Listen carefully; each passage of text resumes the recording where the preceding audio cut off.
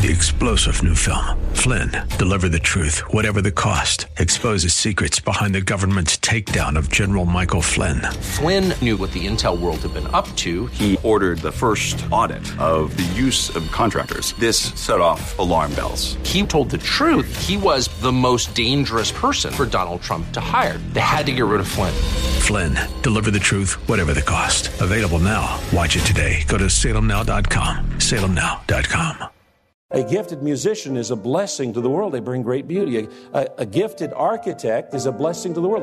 They build gorgeous buildings that are like little cities in and of themselves. And so God can use what we might consider to be natural abilities for supernatural purposes.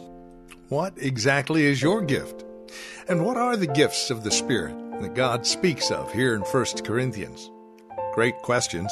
We have some amazing answers over the next few broadcasts as we'll spend time looking at spiritual gifts out of 1 Corinthians chapter 12. Join us as we embark on a marvelous excursion through these gifts, what they are and why God has given them to us, and how they work in and through our lives and natural abilities as well. Here's Pastor Leighton Sheely with today's broadcast of Study Verse by Verse. Before we dig into specific spiritual gifts, it's important for us to note the context because it will provide clarity to our understanding about the nature, purpose, and proper exercise of spiritual gifts. You'll notice that the Apostle Paul writes concerning spiritual gifts in chapters 12, 13, and 14. Covers 3 chapters. And right in the middle of his explanation of spiritual gifts, we find chapter 13, the love chapter. Now, we studied that as a church family on Palm Sunday this year because the events leading up to and surrounding Easter profoundly illustrate God's love for us. God so loved the world that he gave his only begotten Son, that whosoever believes in him should not perish, but have everlasting life. And God has called us to love one another, and he himself has modeled what that love should look like. So in his definition of love, which is exquisitely penned in chapter 13, godly love, the Apostle Paul begins with a description: love is patient. Now, love is patient, God is love, God is patient, right? And we find the Apostle Peter wrote, and remember our Lord's patience gives people time to be saved.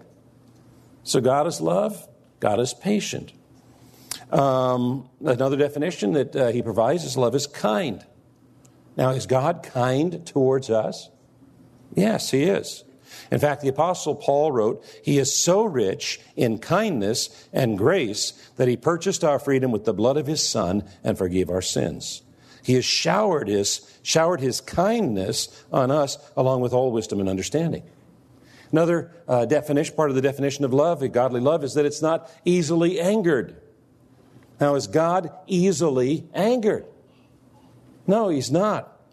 The Lord said to Moses in Exodus chapter 34, the Lord, the compassionate and gracious God, slow to anger, abounding in love and faithfulness. It's not that God can't get angry, but that he's slow to get angry.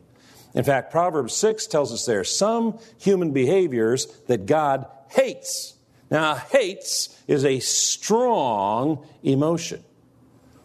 It's not that God can't get angry. It's just that he's slow to get angry. Also, the definition of love in 1 Corinthians 13 says, love keeps no record of wrongs. Now, does God keep no record of wrongs? Well, Psalm 103 says, as far as the east is from the west, so far does he remove our transgressions from us. So in other words, when we accept Jesus Christ as our Lord and Savior, our sins are forgiven, never more to be remembered. Isaiah wrote, and the Lord hath laid on him, speaking of Jesus, the iniquity or the sin of us all. The writer to Romans says the wages of sin is death. And so when Jesus went to Calvary to die, God laid on him the sins of us all. He carried those to Calvary, and he paid the debt of our sin so that we can stand before holy God clothed in the righteousness of Christ. Because of what Christ did, God keeps no record of wrongs. The definition says, love bears all things, believes all things, hopes all things, endures all things. Love never ends. And the writer to Hebrews reminds us of God's promise, I will never leave you nor forsake you. That God never gives up on us. God is love. God defines love. God models love. God loves. Jesus is God, and Jesus has called us to love. He said, a new commandment I give to you, that you love one another. Just as I have loved you, you are also to love one another. By this, all people will know that you are my disciples, if you love one another. Now, you notice that Jesus did not say, by this will all people know that you are my disciples, if you have good theology. And Jesus did not say, by this will all people know that you are my disciples, if you have an abundance of the manifestations of spiritual gifts. Now, there's nothing wrong with good theology. And there's nothing wrong with an abundance and manifestations of spiritual gifts. But they are no substitute for love. And neither will so clearly identify us as disciples of Jesus as having love for one another. Love is paramount. And so Paul defines love for us in chapter 13, and he clarifies for us there how important love is to giving value to the exercise of spiritual gifts. Look at 13. Look at where Paul writes, if I speak with the tongues of men and of angels. Now, tongues is one of the spiritual gifts. He's saying, if I speak with the tongues of men and angels, but have not love, I'm a noisy gong or a clanging cymbal. I'm just making noise.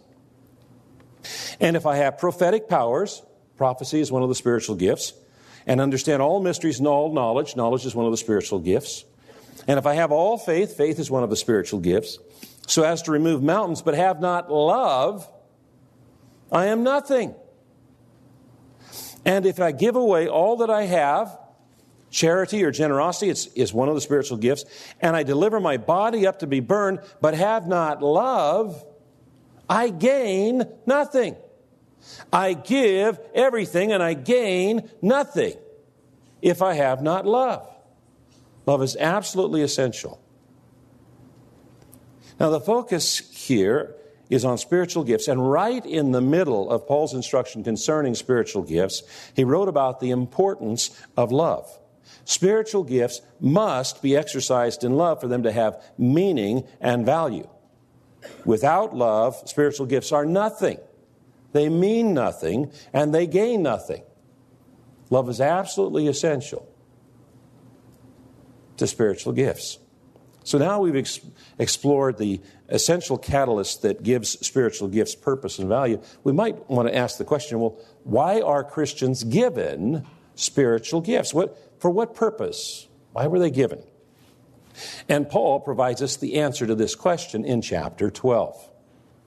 In chapter 12. In chapter 12, he talks about spiritual gifts, and right in the middle of chapter 12, he writes about the body of Christ being the church being the body of Christ. Now, we studied that passage the week after Easter. Now, the point is this, that spiritual gifts are connected to the church functioning as the body of Christ. Paul described how the church is the body of Christ, and every part is important, and then he clarifies that spiritual gifts are how the church functions as the body of Christ. Look at verses 27 and 28. He says, all of you together are Christ's body, the church, and each of you are a part of it. Now, here are some of the parts that God has appointed for the church.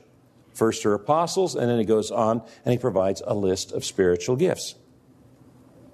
So you see how the Apostle Paul connects each of us functioning in our spiritual gift as doing our part in the body of Christ, which is the church. The church is not a building. Now, some people say, we're going to the church, and what we really mean is we're going to the building where the church meets. because the church is not a building, nor is it an organization. The church is the body of Christ, of which every Christian is a part, operating in the spiritual gifts and in the unity of the Holy Spirit, motivated by love. Spiritual gifts are how we as individual members or parts of the body of Christ, which is the church, function. And love is the catalyst that allows gifts to be valuable and meaningful. Now, when we describe someone as gifted, we are indicating that that person has an exceptional ability. We might say that that person, whoever they are, is a gifted musician. Now, when we say that, we mean to say that they have an exceptional ability. We don't mean to say that there are no other musicians. We're just simply saying that that person has an exceptional ability in that area. And there are different areas that people can be gifted in. They could be an exceptional musician, or they could be an exceptional architect, or an exceptional executive, or an exceptional salesman, or parent, or mechanic, or whatever. And when somebody has a gift, they are a blessing to the world. A gifted musician is a blessing to the world. They bring great beauty. A gifted architect is a blessing to the world. They build gorgeous buildings that are like little cities in and of themselves. A gifted executive is a blessing to the world. They provide jobs by the dozens or by the hundreds or by the thousands. And so God can use what we might consider to be natural abilities for supernatural purposes. In fact, it's God who gives us the gifts, whether we think of them in terms of natural or supernatural. If you read through the book of Exodus chapter 28, God is describing how he wants his tabernacle built. And he gives all kinds of meticulous specifications to how God wants his tabernacle built. And in Exodus 28:3, God tells Moses, by the way, I have specific people I want you to appoint to work on specific parts of the tabernacle. Because I have gifted these people, whether they're goldsmiths or silversmiths, or they know how to work with wood, or engineers, or whatever. I have gifted these people especially so that they can do the work that I have called them to on building my tabernacle. Taking the natural talents that God has given us and then adding to that His Holy Spirit and the gifts that accompany Him so that we might be about our Father's business. This has been Study Verse by Verse with Pastor Leighton Sheely from Church of the Highlands here in San Bruno. We'd love for you to reach out to us. Let us know you're listening to the program. That would be a real encouragement to us. The simplest way to do so would be to visit our website, highlands.us. You'll find our contact information there, highlands.us. Tomorrow, our look at spiritual gifts will continue. Join us then for our Wednesday broadcast of Study Verse by Verse with Pastor Leighton Sheely. 3-star General Michael J. Flynn, head of the Pentagon Intelligence Agency, knew all the government's dirty secrets. He was one of the most respected generals in the military. Flynn knew what the intel world had been up to. He understood its funding. He ordered the first audit of the use of contractors. This set off alarm bells. The explosive new documentary, Flynn, Deliver the Truth, Whatever the Cost, uncovers the facts behind this scandal. Flynn told the truth. He was the most dangerous person for Donald Trump to hire. I find out the worst enemy that I'm going to face in my life is right here in America. They took my assessment and they wanted me to change it. And I was like, I'm not changing it. They had to get rid of Flynn. With in-depth interviews, archival footage, and never-before-seen personal records of the man behind the headlines. I just felt like I was drowning. Flynn, Deliver the Truth, Whatever the Cost. Available now. Watch it today. Go to salemnow.com. salemnow.com.